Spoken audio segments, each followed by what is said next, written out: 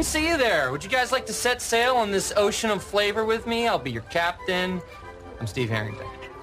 And I'm Colin.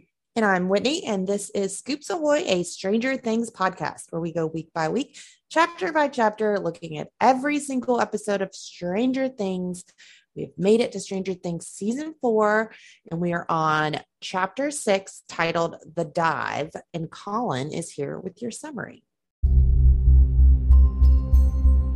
The sixth chapter of Stranger Things 4, titled The Dive, debuted on Netflix on May 27, 2022. It was written by Curtis Gwynn and directed by Nimrod Antal and has a runtime of 1 hour, 15 minutes, and 6 seconds. We pick back up on the night of Tuesday, March 25th, 1986, just after Patrick met his untimely end. The police are questioning Jason, who claims Eddie is a vessel for Satan. At an undisclosed location, Lieutenant Colonel Sullivan is giving Agent Wallace the once-over, trying to find out where Elle is. And in the Nina Project bunker, Brenner tells Elle that she's getting better and that she just needs to watch a couple home movies and she'll get her powers back. The next day, Wednesday, March 26th, Eddie steals a walkie-talkie and calls the gang who are at Chief Powell's press conference at Reefer Rick's. They all agree to meet at Skull Rock. The Cali boys, meanwhile, have arrived at Casa Bingham. Argyle catches the eye of Susie's sister Eden before they all discover Susie out on the roof. They tell her they need to find the location of the computer that answered when they called Harmon's phone number, only they tell her that it's for a secret new American Nintendo gaming console. With the help of her siblings, she's able to sneak onto her confiscated computer and figure out the coordinates are in the middle of nowhere, Nevada, while Argyle and Eden chill in the van with some purple palm tree delight. Joyce and Murray have tied up Yuri after the plane crash and threatened to leave him there before he agrees to take them to his church. In the prison, meanwhile, Hopper, Enzo, and the others sit down to an elaborate feast, but Hopper knows it's because the warden wants to plump them all up for the Demogorgon. Hopper pockets some vodka and, after dinner, stages a fight with Enzo so he can steal the guard's lighter. Back in town, Jason fires up the residents to go find the Hellfire Club, leaving our heroes' parents a little panicky. They screech home, and Karen calls the police because the kids are missing. Turns out they're on their way to Skull Rock. Lucas and Max share a moment, and Robin and Nancy officially become friends. When they get there, Eddie hugs Dustin because best buds. Then Dustin figures out his compass is all wonky. There must be a gate, maybe just a snack-sized one, nearby. Deep in the bunker in Nevada, Elle is remembering her time with the friendly orderly who told her that Brenner lies sometimes. Later, she remembers a sparring training that ended with Elle force-pushing two away to take the win. Brenner noticed the friendly orderly had gotten a little too friendly with Elle and shocked him till he was unconscious. Elle then got threatened by two and his goons, and then she remembered the massacre, later confessing to Brenner that it was all her fault.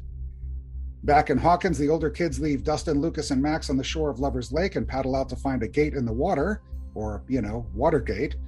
Steve goes down first and finds it. When he comes back up, he gets pulled under, so Eddie, Robin, and Nancy all go in after him.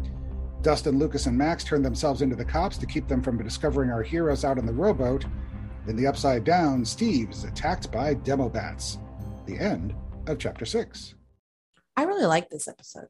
I did too, and I think, coming off last week's, which was kind of a, bridge episode, I guess, and then that one coming off of Dear Billy, I thought it was good. I thought it was, there's a lot of good stories and, they all kind of had interest. And I didn't mind the Hawkins Lab stuff either too, which is usually kind of my least favorite bits, but yeah, I think a lot of it helped because of Susie and going to see Susie's family, which was just a super fun little vignette in the middle of it. So yeah. Before we get any further, would you like to do your homework? I would love nothing more. Yes. So are you ready for your homework? You're late again. Yeah, I had to get catch-up homework. Let's do it. Okay. I've got 5 questions this week. I did good. Some of them are hard. You did your homework. Mm-hmm. So number 1, what box was on the right-hand side of Susie's little brother when they rang the doorbell? There was a box on the floor. Oh, I saw it too. And I saw the box that Eden slapped the timer down onto as a candle making kit. I actually freeze framed it to. It's not that one. I know. I remember it being I remember seeing it, but I don't think I'd ever get it. It is a Jubilee punch set. Wow. It was like a punch bowl. Yeah. Yeah. Yeah. It was a punch bowl. Okay. This is easy. Number 2, what number was 11 aiming for in Plinko? 3, right? Because she got 6. Shoot, hang on. Don't cheat. I'm not cheating. She was aiming for 3. Yep. Okay. 3. Okay. But she got 6 once, and she got something else another time. But yeah, okay, 3. Yay. Okay. Number 3, what subject was Susie's award for on her bedroom wall? I remember the Muppet movie poster. I remember the Brigham Young pennant. I like the Wizard of Oz poster. There was the In the Desert poster. It was above her bed. There was a Jesus. There's a Jesus picture. Mm-hmm. There was a Jesus book on her nightstand. There was a dust. I can tell you everything else in the room. Why am I not seeing? It was an award. I mean, I would guess math or science or something, but I don't. It was math and science. Was it really? Yeah. Yeah. It was math. I couldn't make out what who gave her the award. It was like something math and science award. Okay. So I was trying to see if it was like her school or something, but I couldn't make it out. That was just going by logic more than anything. Yeah. So. Okay. Number 4, who fights number 2 first? 6. Yes, correct. And number 5 is, what is Dustin's birthday? Well, I figured out the math that it's May 30th, but I don't know what the going theory is. I mean, I can defend May 30th because I had May 31st because I thought it was the 26th of March. They are the 26th of March, so it's 2 months, May, 3 days, March 29th, and 5 hours, which would bring it to May 30th. Oh, okay. I think. But I mean, there's all kinds of issues here because the clock in the house, you see it very briefly when Eden and Argyle are first seeing each other. They kind of backs into the room and there's a grandfather clock on the wall. And it's like 11:15, 11:12, 11:13, somewhere in there. Are you calculating March 31st? Well, see, that's the thing, because she says his birthday is in 3 days and 5 hours, which means it must be 7 o'clock at night to be 5 hours to go to midnight for the next day. But it's not. It's like 11:15 in the morning. So, I mean, I went through and actually, it's funny, I was telling Holly, she's like, what are you doing today? I'm like, because it was like Monday and like everybody's vacationing and barbecuing and stuff. And I'm sitting down and I'm writing a timeline out for season 4. So, I mean, I kind of started with the days I knew and, so I got it to the fact that they were March 26th when they got to Susie's house. So 3 days would be, the 29th. So May 29th, if you're just going straight months. So yeah. March, May. So May 26th, 3 days, May 29th, and then 5 hours to make it May 30th is what I gotcha. I had May 31st. So somewhere in that neighborhood. Yeah. Maybe my math was just wrong. And I think actually the Stranger Things Wikia has it as May 29th. So yeah. Nobody knows. Nobody knows. The Duffers definitely don't know. Was that it? Yeah, that was it. Let's start with the whole Sullivan and Wallace bit and just jump through that very quickly. I got a kick out of Sullivan's unintentional funny line that either this is an imaginary boogeyman from another dimension or.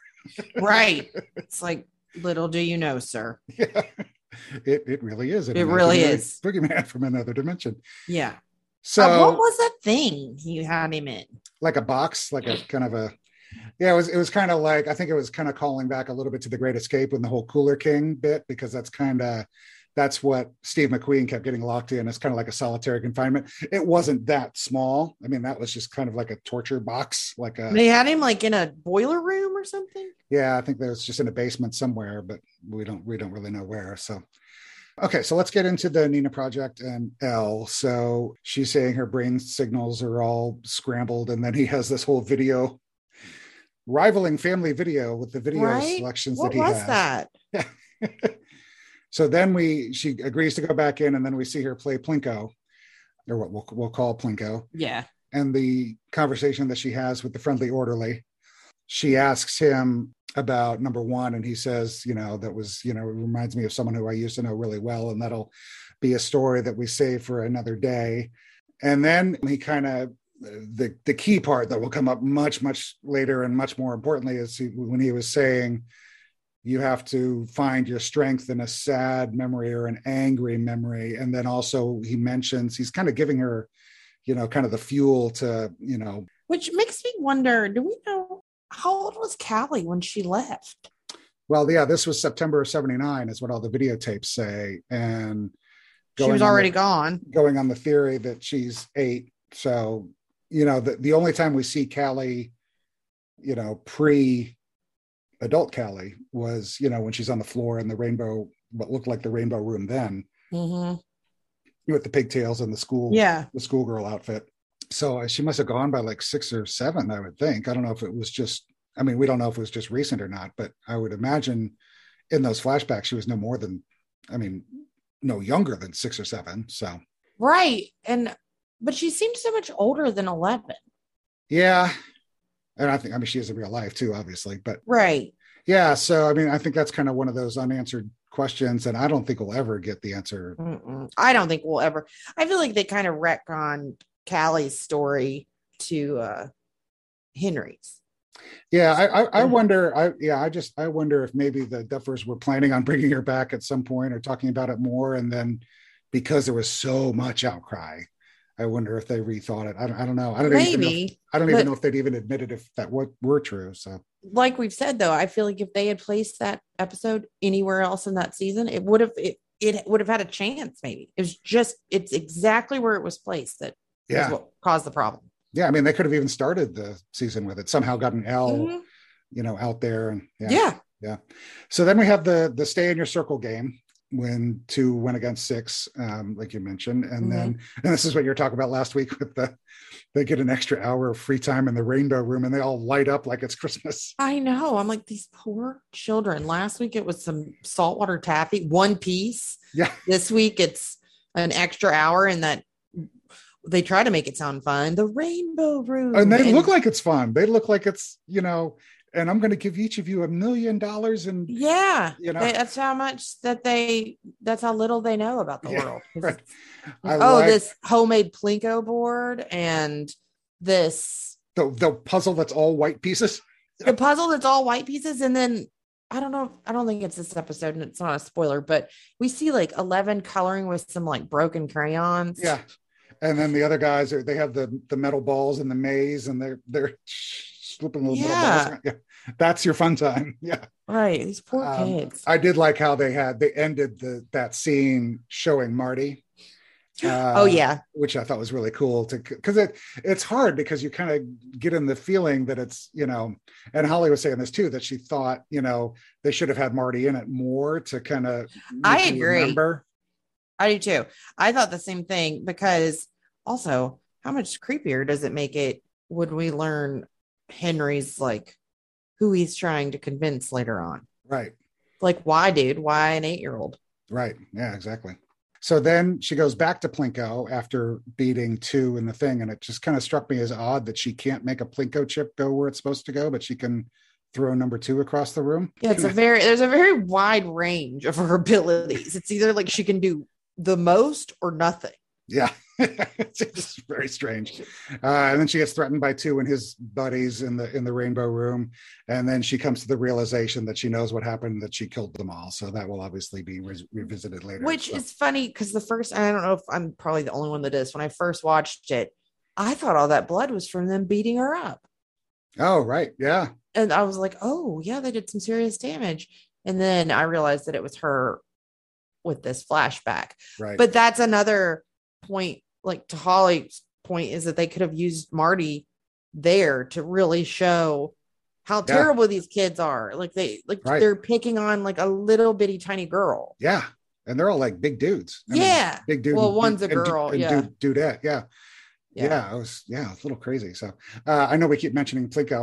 I was just kind of on a whim. I went back and I found a YouTube clip of the first time Plinko was on Price is Right. It was my favorite game. I'll post a link to it, but it's really funny because Bob Barker was trying to explain Plinko, and he's like, it's called Plinko because it makes this plinky plinky plinky sound. Apparently, our writers were all drinking at the time. He said this like on The Price is Right. I'll put a clip of it. It's really funny. So that's hilarious. Oh, I love Price is Right.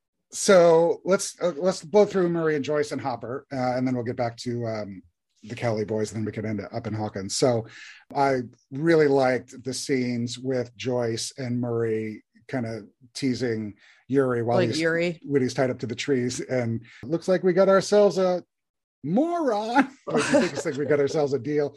But I liked even better than that when Murray was talking about, I went out there and I found tracks, and Joyce was like, tracks.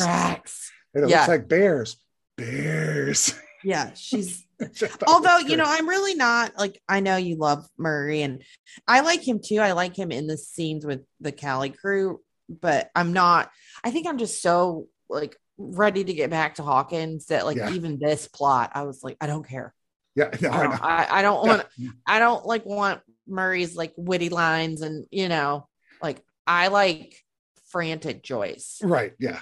Oh, that's true. Yeah, and she's great at that. So, one thing I did pick up on though is they were at the church, and Yuri said it's a 2-hour drive to the prison, which means Hopper went for 2 hours on a snowmobile. I think everybody that is on Stranger Things is really bad at math. I think it's like having me on the team. Or they forget what they just showed 2 episodes earlier when Hopper is barefoot and riding a snowmobile, goes up over a hill, and he's at the church. So right, like kind of strange. Yeah. So then we got the dinner, speaking of Hopper, with all kinds of crab legs and all kinds of goodiness. I did find it odd that they gave the thing that Hopper smashes the walnut with looks like a pick on one side and a hammer on the other. Yeah. I mean, seems like a weapon that could be dangerous to hand over to prisoners. Let's go after the guards, guys.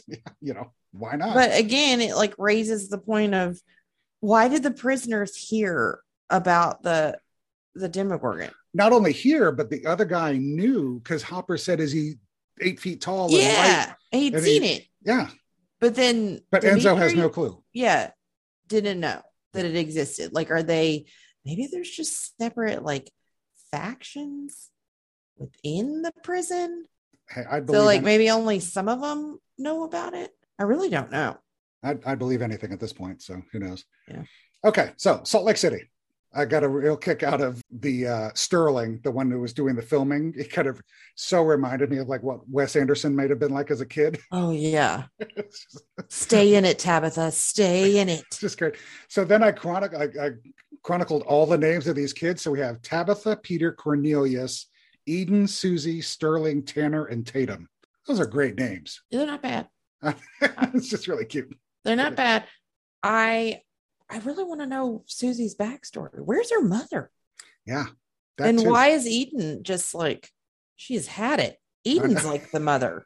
I think that's probably why she's had it, because she may be the mother, or it may be the mother figure. Yeah. Yeah. Yeah. And like, what is father doing where he's working? I don't know. Oh, I guess it is in the middle of the week. I thought it was a weekend, but yeah.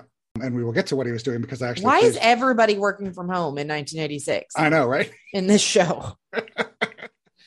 So then we get the shot of Susie on the roof, kind of like Captain Morgan. She is so cute. She's adorable. She is so cute. And her voice is so sweet. Yeah. Like her voice. What the heck are you guys doing? Yeah. Or no, she goes, who the heck are you? Who the heck are you? She's just great. It's just so sweet. So they give her the whole spiel about the American Nintendo, which I thought was cute. She like geeks out over it being a 16-bit game, completely forgetting that her own computer is 16-bit. If you look at it, I know. And then when she does break into her father's study, I know this is all over the place, but HTML hadn't been invented yet. CSS hadn't been invented yet. Oh yeah, those both came in the early 90s. But I did do a little bit more digging, and the NSFNet was actually invented in 86, and that was kind of the first the second major framework, kind of the pipeline that started going. And one of the tent poles in the NFSNet pipeline was Salt Lake City, interestingly enough. So there are like eight cities in the country, New York, Los Angeles, Denver, whatever, and Salt Lake City was one of them. So it was kind of neat. And I thought this was strange, and maybe it's just because I don't know enough about the Mormon religion, but they had a picture of the Last Supper behind the kids. I thought you were going to ask me that, actually. Oh yeah, but the reason I caught it is because I didn't think that Mormons believed that there was a Last Supper, but they do. I honestly don't know what Mormons believe. I just always assumed they were kind of a branch of kind of loose Christianity, and obviously she's got Jesus stuff all over the walls. So yeah, they've got they believe that Jesus is the Son of God, but they also have added books to the Bible. So they have like our Bible, like a whatever you want to call it, the typical Bible, and then they have like the Book of Mormon, and then there's a few other ones. And then they believe that Jesus and God are two separate beings, I believe, regardless. Yeah. So I was just confused with the imagery because I didn't think that they commonly use that. But I didn't really know, but I saw all the Jesus pictures everywhere. So there's Jesus pictures. You would think there'd be the Last Supper picture. So kind of true. I found it interesting that for all of Susie's math prowess, she thinks that they drove 3,000 miles. And I looked on a map. That's like across the country. Well, the distance from Salt Lake City to Key West, Florida isn't even 3,000 miles. It's like 2,500 miles. So it's barely 1,500 miles to Indiana if she thinks they came from there. And it's even obviously less if, they came from California. So yeah, girl, what are you doing? We talked about Dustin's birthday. And then we got there's a very quick shot when her father is typing, and I kind of freeze framed it to look at it. And he's working on Amiga Workbench, which came out in 1985.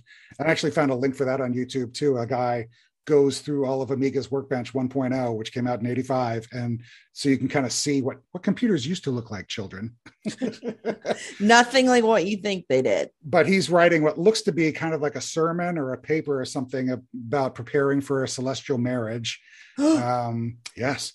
And he quotes in the thing, President Gordon B. Hinckley, but he didn't become president of the Mormon Church until 1995. So go figure. A little bit of an error. And then we end with Argyle in the van with Eden, which I thought was just great. It was just a funny little. I loved Eden. I want to know more about Eden. I do too. That could be the spinoff. I'd watch that one. I would watch that. Yeah. Okay, so let's go to Hawkins. We'll go all the way back to the beginning. The cops have shown up at the lake. Jason is holding dead and mangled Patrick. And then they go inside, and as Jason talks about Eddie being a vessel for Satan. And then we get the quick shot under the water of the fish getting kind of hit by the tentacle. Mm-hmm. That'll come back and play at the end of the episode. So the next day, Eddie steals the walkie-talkie from the building site, and just on a whim, because this is what I do, I looked up the excavator in the background. It's a John Deere 230 LC, which didn't come out until 1997, but whatever, we'll go on.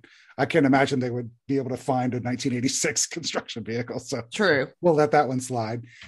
Then we're in the car with the guys, and Steve's eating the Pringles on the way back with Dustin. They get to Reefer Rick's place, and the cops are holding their press conference.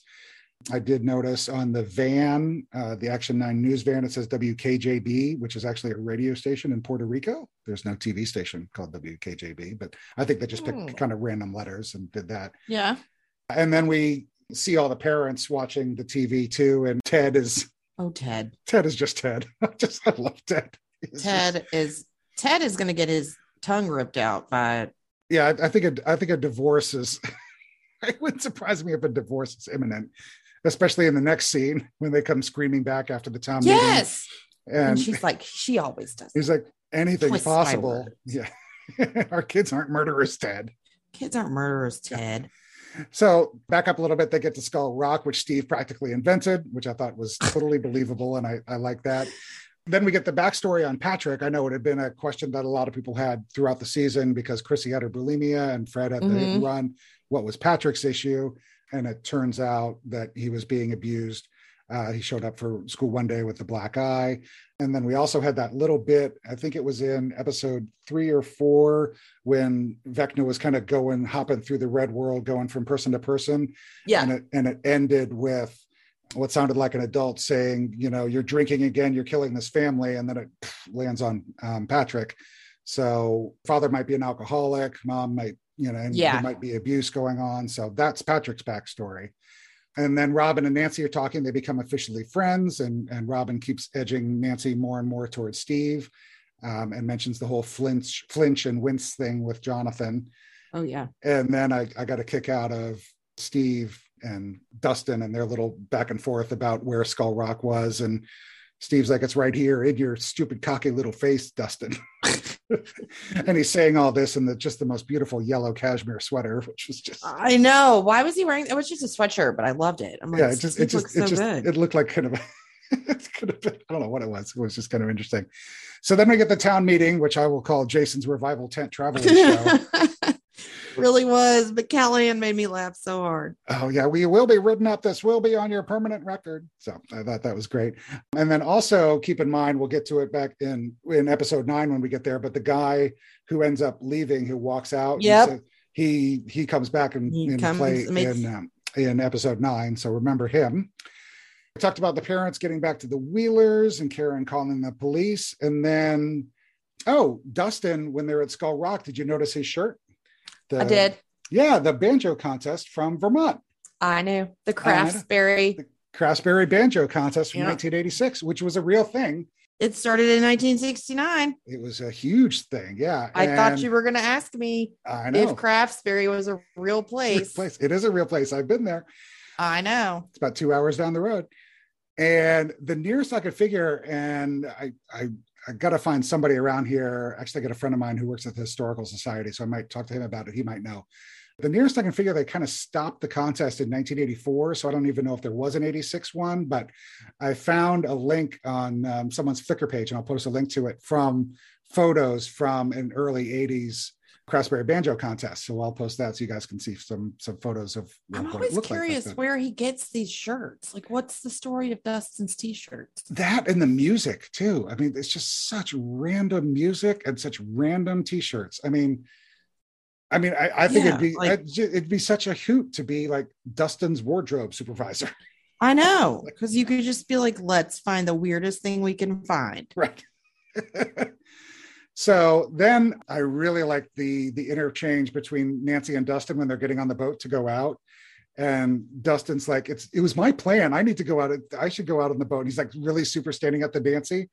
And Nancy's like, no, I'm going. And then hands out and holds her hand out to get the compass. And then so Dustin goes from like being really defiant to like pouting. He's like, fine, here's the compass. Which I thought was cute. And then we got Steve's original backstory, because he was originally going to be a swimmer. Yeah, like swimmer stud guy. Which I'm kind of sad he wasn't.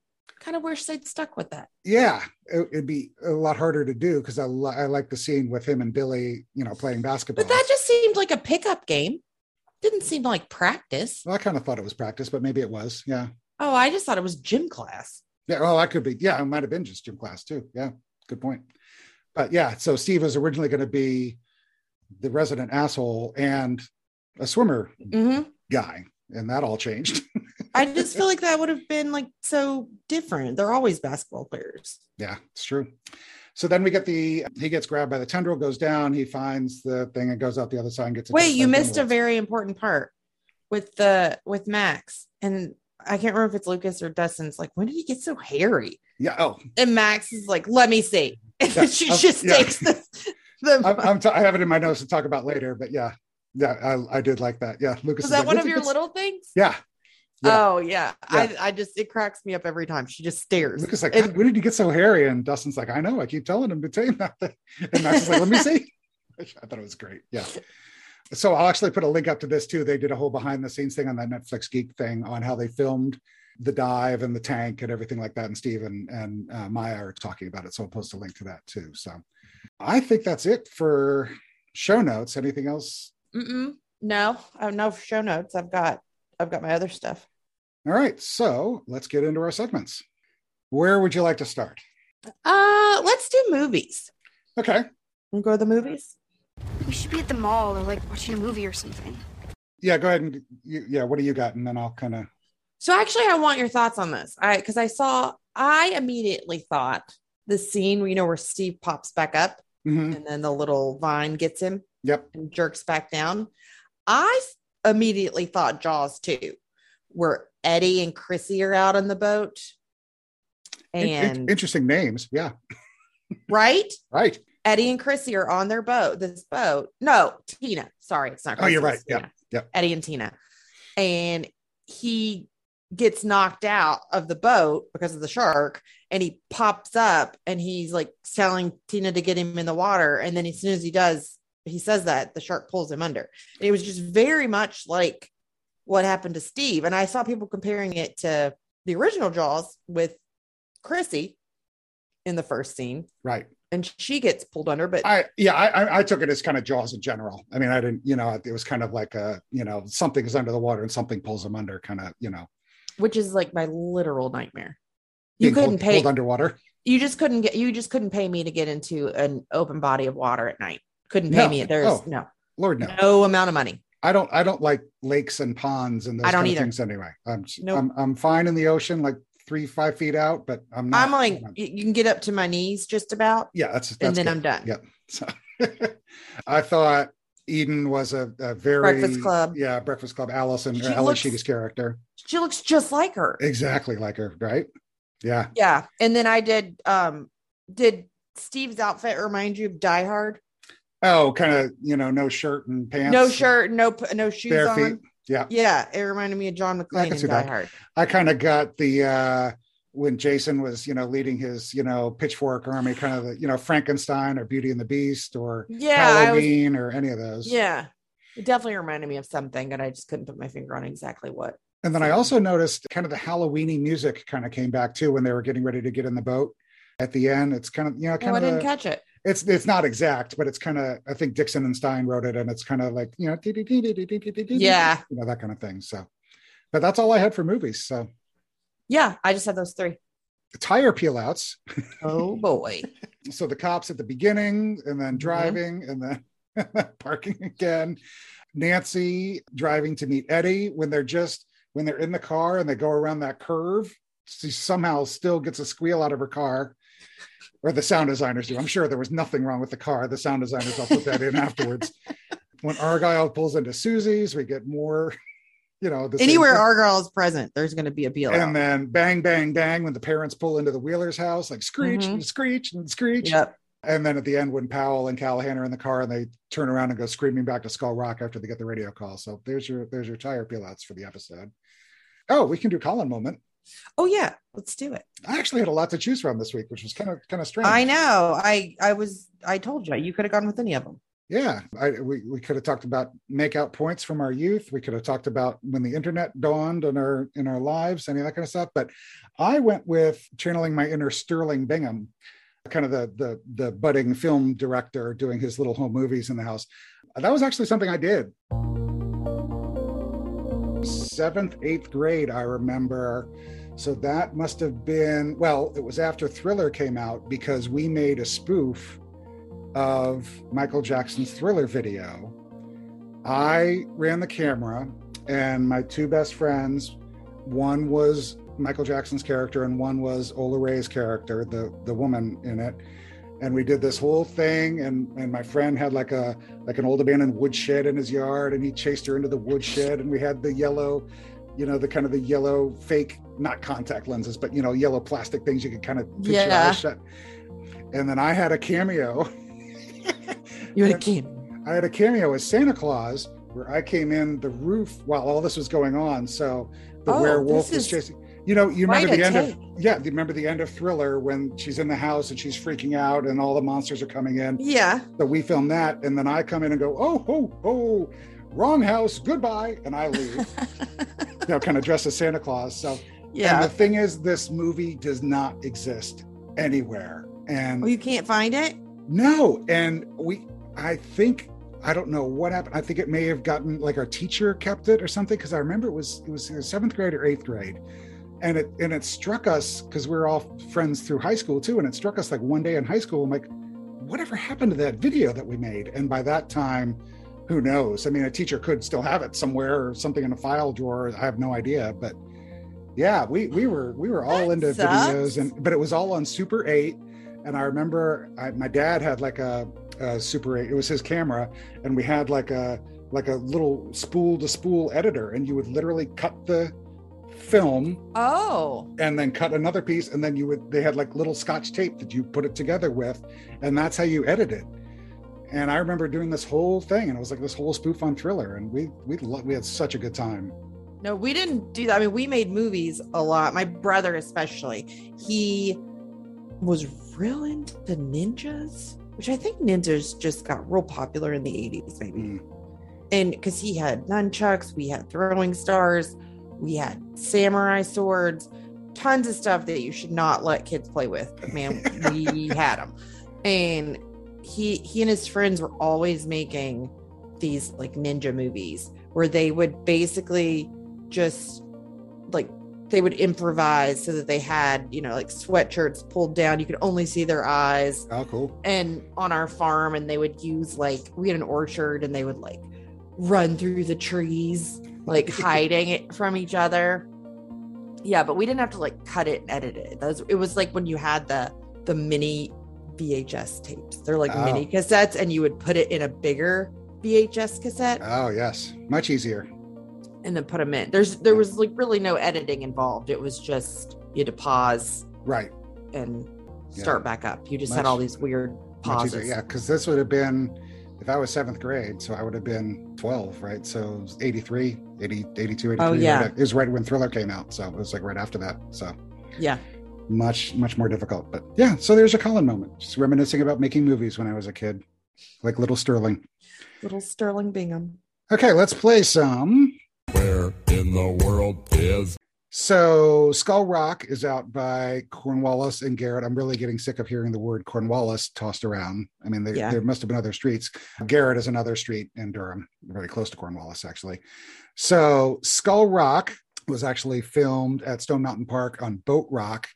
And there's actually, I found a YouTube video of this couple that went out and found the filming location based just on hearing rumors. The season 4 hadn't even come out yet. And they we heard that they were filming out here, and they filmed it. And I don't know what it's going to be used for, but here it is. So I'll post a link to that too, because that's kind of neat. So I'm going to quiz you on Kyrian, which is actually spelled Kyrzran, which is where supposedly Yuri's church was. So Kyrian, Kamchatka, real place or not a real place? And if it is real, is it in Kamchatka?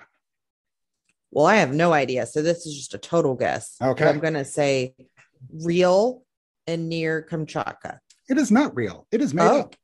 Well, why? I mean, okay. Who knew, right? Yeah. Who knew? Okay. I'll ask you an easier one. Okay. What I think is easier and was fascinating. I don't know why this is so fascinating to me, but Susie's house, where was that filmed? It looks like a Chicago house, but I know they didn't film there. Atlanta? It was filmed in Atlanta, yeah. And I never realized that all those guys came back to Atlanta. I thought they were kind of stuck out in New Mexico filming. No, I knew they filmed some in Atlanta. Yeah. I had no idea. I just assumed I didn't think it was Salt Lake City. And I think when they're driving into Salt Lake City, I'm sure that was a composited shot. I don't think there's a highway like that leads into Salt Lake City. I could be wrong, but I looked on Google Maps and couldn't find anything. Yeah, I knew they were in Atlanta. It just kind of shocked me that those guys came back to Atlanta to do filming. So that was kind of cool. Well, they're in Hawkins at some point, and Hawkins is in Atlanta. Well, they're not in Hawkins for a good long while. Right. I mean, they've been in New Mexico and out in the Nevada desert forever. So I just figured it was somewhere somewhere out there somewhere. So yeah. But yeah, I thought it was kind of cool. Hey, they came home.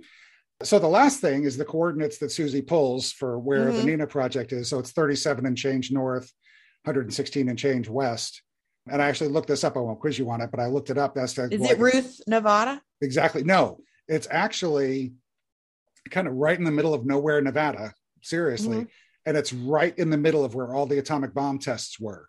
Oh. I don't know. Did you ever see the video of from way back in the 50s of the atomic bomb going off and it blows through a house and there's mannequins in the house? Yeah. Yeah. Like in Indiana Jones and the Crystal Skull. Yes. So that house is literally 2 miles from where the coordinates are. And then on the other side is all these craters from atomic bomb blasts. There's a dozen different craters. That's wild. Yeah. So that's where it is. It's right in smack in the middle of the nuclear testing grounds from the 50s. So, well, before this season, I would have been maybe it means something. Right. But it doesn't. It doesn't. It doesn't. Okay. Any little things? I didn't have any little things, and I tried to find some this week, and I couldn't find any. Wait, did you see something? Yeah. What did you see? I only had a couple. I thought it when at the first scene between Brenner and Elle, and he says, hang on, and these memories will come back, and you'll get there. And then he gives her a little bonk on the nose. Did you know? Brenner does. Yes, a little boop. Well, and I guess she has just Stockholm syndrome, because I'm why? At first I was is she just playing the long con? But I don't think she was. I think she really was like, I've got to stay here and get my powers back. Yeah, it was a little boop right on the nose. Yeah. I really liked on the technical side when they were doing the circle game. And at one point, the friendly orderly is walking behind the kids, and the kids keep changing because they're kind of cycling through them. So the kids are changing, but he keeps walking behind them. So it's like, so he's like one continuous motion in the background, and the kids are changing. I thought it was just really, really cool editing. So shout out. Did you see the clip of him in? Did you see the clip of him where it's Jamie Campbell Bower just like telling the little kids a story, like while they're waiting? Yeah, you know, he seems like such a nice guy. And I know, he's just so cute. Yeah, so, and they all seem to love him. I know, right? I also like the clip of Marty and Millie and Matthew doing jumping jacks like before. That was a cute little behind the scenes thing too. So I noticed when they got out to Skull Rock, Eddie did have Pringles at his feet, but there were no beer bottles to be found anywhere. And I know Nancy had the bag as they were walking through when she was talking with Robin about Jonathan wincing and everything, but it doesn't look like they ever brought Eddie his beer. So poor guy. Poor guy. And then little quibble with the whole digital watch thing because his digital watch. Oh yeah. Frozen. When he said that, I was like, if it was ruined. It had been an analog watch, it would have been fine. If it was just a normal dial watch, it would have gone in the water, it would have stayed frozen at 9:27, and then it's not even an issue. But because they made it a digital watch, it would have had like condensation under it, and you wouldn't have shown any numbers. It was strange. And then two little quick ones: Steve and Dustin in the way back of I know we talked back in season 3, one of my Colin moments was riding in the way back. So I thought it was funny that they had to ride in the way back. And then my last one was after the press conference, Callahan giving his like 2 thumbs up as the press conference ended. So Powell's like, okay, that's it. We don't have any time for questions. And Callahan's like, thumbs up. It's kind of funny. So. I'd watch a spinoff with them. That would be funny. Yeah, it would be good. All right, let's talk a little bit of music.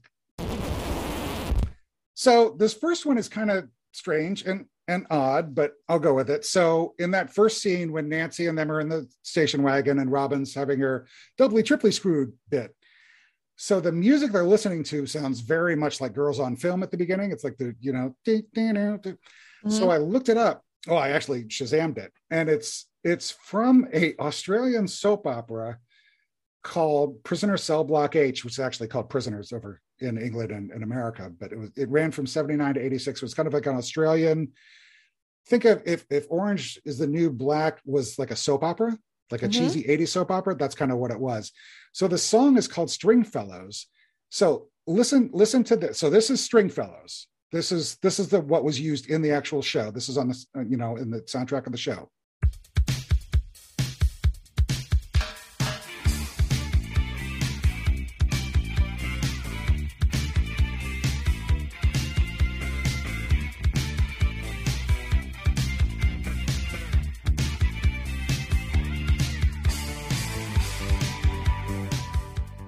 Okay, so now listen to this, because this is Girls on Film by Duran Duran.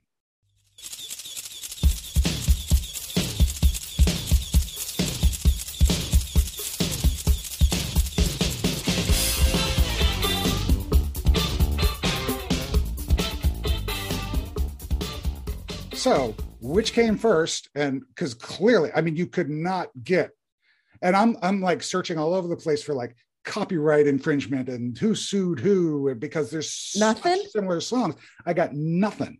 So the only thing I could think is that Girls on Film came out first, and Stringfellows just kind of riffed on it, and nobody really cared because probably nobody ever heard it because it was background music in some obscure Australian women's prison soap opera or something. But it was just why did they use that? I don't know, but isn't that weird? It's really weird. Yeah. And you know, if it was before season 4, I would think it meant something. I know. But it doesn't. It doesn't. So then the music, which I loved, which didn't even strike me as a classical piece, kind of struck me as like a soundtrack or a movie soundtrack when Susie's Captain Morganing up on her roof.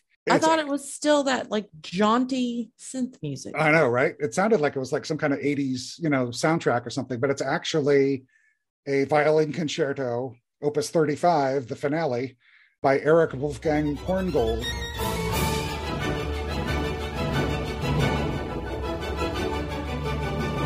So who knows? It's classical music. And it's Has it been used in any other movie? I don't know about that, honestly. I didn't do a whole lot of looking Because that way. scene seemed familiar to me. It gave me, like 80s right? Yeah. family adventure vibes. Yeah, it did. It was totally like a, kind of, like an 80s kind of E.T. or, Yes. that kind of thing. Yeah. But no, it's just a classical piece, like an older classical piece, not even contemporary. So who knew? And then I won't play it, but the selection from the Snow Maiden opera, Tchaikovsky's Snow Maiden opera, was what was playing when the prisoners were eating their little feast in the prison. I tried to see what they were eating, but I was too distracted by all the gross mouth sounds. I mean, really? Right?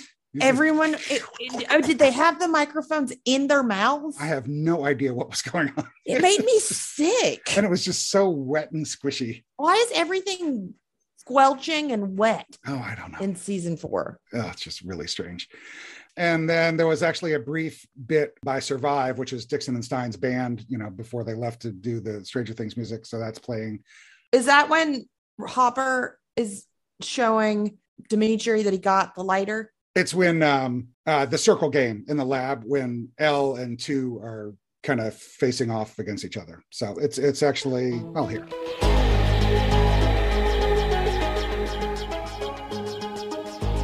It's called Cutthroat by Survive, which is Dixon and Stein's band. And then we get past the duchy, obviously, when Eden and Argyle are in the back of the van. So, all right. So that does it for that. I got a couple emails I wanted to go through. One is from Chris in Tennessee, who says, TV tag is real in Tennessee. Sorry, Whitney. Oh my gosh, if I get any more of these people, but that's not the important thing. That's not the important thing. I want to go back to season 3 again, because I remember we talked at the time about how I found Murray's warehouse and you can't get to it from a car. And where the heck was Alexei driving? Because he was driving into a rock, then into the woods. Yes. So he says he lives in Tennessee, and he says he's been to a lot of the Stranger Things filming locations. And he says, you literally can't access Murray's warehouse through a road. Where Alexei was planning to drive is literally a forest, as you said. There are homes close by. But yeah, we were right that it's not accessible by a car, which was kind of strange. And then he also said, from back in the Dear Billy episode, we were talking about the golf tournament. And remember, I looked it up. Yeah. So he says someone on TikTok actually did the research and found that the actual championship was the Players' Championship, which was held on March 30th, 1986. So very close in time, but not quite right. And I will post a link to that little TikTok bit. So thank you, Chris, for writing about those. And then he also has more in the email that we will talk about when we get to episode 8, because he has some more information on that, but we won't talk about that yet. Then we got another email. This is from Harriet, age 12, in Brisbane, Australia. Hello, Harriet. G'day, Harriet. She says, I've recently started watching Stranger Things. Me and my mom started when season 4, volume 1 dropped. And she says, is it just me and my twisted, morbid mind? She's 12, keep in mind. Talking about her twisted, morbid mind, which I love. Yeah. But does the book It kind of tie into Vecna's storyline, how It and Vecna respectively use their victims' fears to haunt them? Again, the insight of a 12-year-old girl. I know. Which I love. So yeah, she mentions Chrissy's bulimia, Fred's, the car crash, and Max's Billy's death, and just wondered, and I think, yeah, absolutely. Oh, it does, for sure. The Duffers have said on multiple occasions that they used kind of inspiration from Pennywise and Stephen King and It to create the monsters. And did you see that Stephen King was even talking about how great episode 8 was? Yes. Yeah. But didn't like that it was split in 2, or didn't like that the season was split in 2, right? Is that what he? Yeah, I think that's what he said, which we've heard that it won't be next season. Right. So thank you, Harriet. Good email. Yes. And thank you also, Chris, for writing in too. All right. That leaves us with superlatives. Ooh. Da, da, da, da.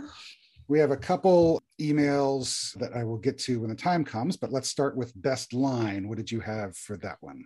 I like Steve when they're walking away from Skull Rock, and Eddie's like, I'll follow you into Mordor. And he's like, what is Mordor? Yeah. Yeah, the whole Lord of the Rings things. Jason actually wrote that one in too. That was his line of the week. Then we had Amy, from Canberra, Australia. We got a little Australia following going I on. know. So she liked the scene when Susie was going through all the geocaching and interneting and trying to explain everything to all the kids. So this scene. Maybe it's hidden in the code somehow? What you just said makes no sense. Hold your butts, I'll just trace the IP. The I what? The Internet Protocol address. It's a unique numerical label given to all information technology connected to the internet. What's the internet? Don't worry about it. It's just gonna change the world. Mine, I went with, we talked about it earlier, the whole Lucas, Dustin, Max thing with Steve and his hairy chest and everything. So, Oh, when Steve gets so hairy, right? I keep telling him he needs to tame that jungle, but he claims the ladies dig it. Let me see. What? okay. Most spirited. Most spirited. This is kind of funny. I I did the Sinclair's Buick because we had one and it was gray and I loved riding in it for some weird reason. And when you know how most cars have the we just call them oh shit bars, but where you like there's like a handle. Handles. Yeah. So our Buick had them like they had these little like bars that would flip out on the inside of the door. Ooh, cool. Instead of, and I remember they were that like fake wood. Oh, nice. The plastic fake wood. That sounds, I think one of my cars had that growing up too. That sounds familiar. Yeah, it was a gray Buick and I think it had like maroon interior. Maroon, like fabric interior, right? Yes. Yes. Like fabricy stuff. And I remember I was real obsessed with this one song by this singer named Ronnie Millsap. Sure. You know who that is? I do. Yeah. He's blind, isn't he? Don't know. I think he's blind. But yes, there was one song he had that I loved. And I just remember listening to it in that Buick all the time. So that was my most 80s moment. So Jason went with the mention of Nintendo and the whole American Nintendo thing when they were talking to Susie. He said it just brought the nostalgia of the 80s and Nintendo back for him. I didn't have one, but I hear the voice of Holly in the background. She had a great one when she was watching, and she was flipping out over it when she saw it like second or third viewing.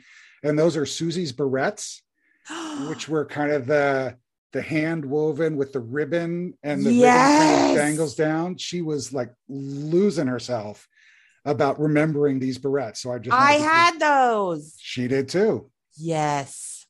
Go Holly. Yeah. I remember them too. I mean, I didn't obviously wear them, but I remember them. Yeah. Cause they were it was just like a normal barrette, right? And then you just kind of tied ribbon around it and kind of weaved it. And then I don't know where my mom found them, but I always had them. I always had like barrettes or huge bows in my hair or something. Yeah. So Susie's barrettes, that's the most spirited. Okay. Stranger Thing, me and Jason, and I presume you all had the same, and that was Steve getting eaten alive by Demobats. I didn't. I had that at first, but I changed it. Okay. I did the kids beating up Elle because it bothered me so bad that she was so little.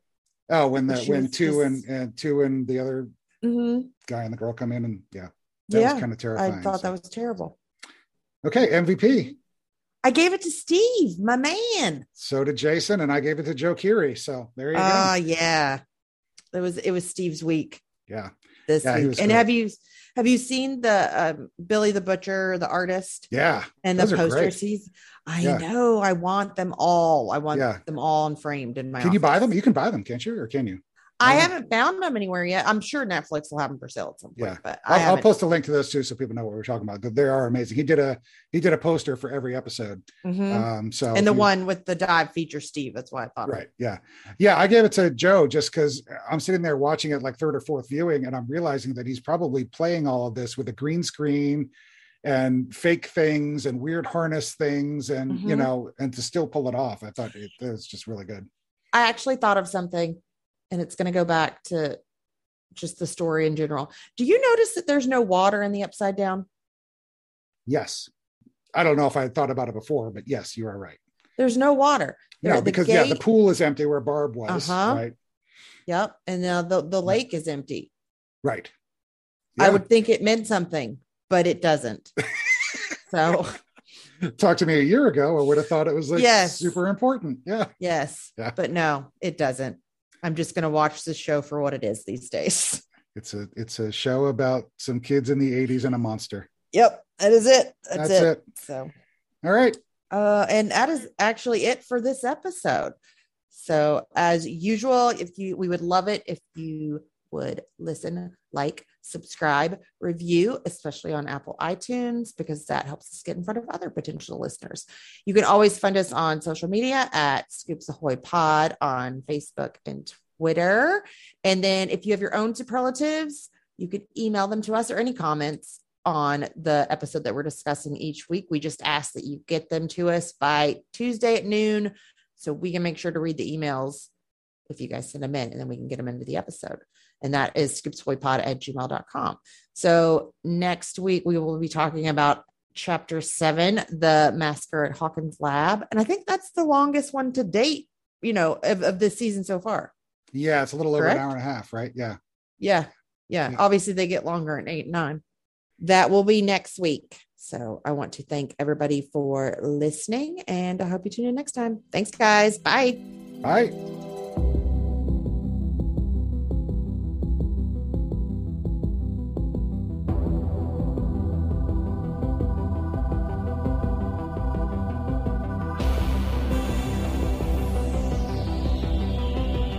Stranger Things audio clips and official score are the property of Netflix. Incidental music by Blue Mount Score from Pixabay.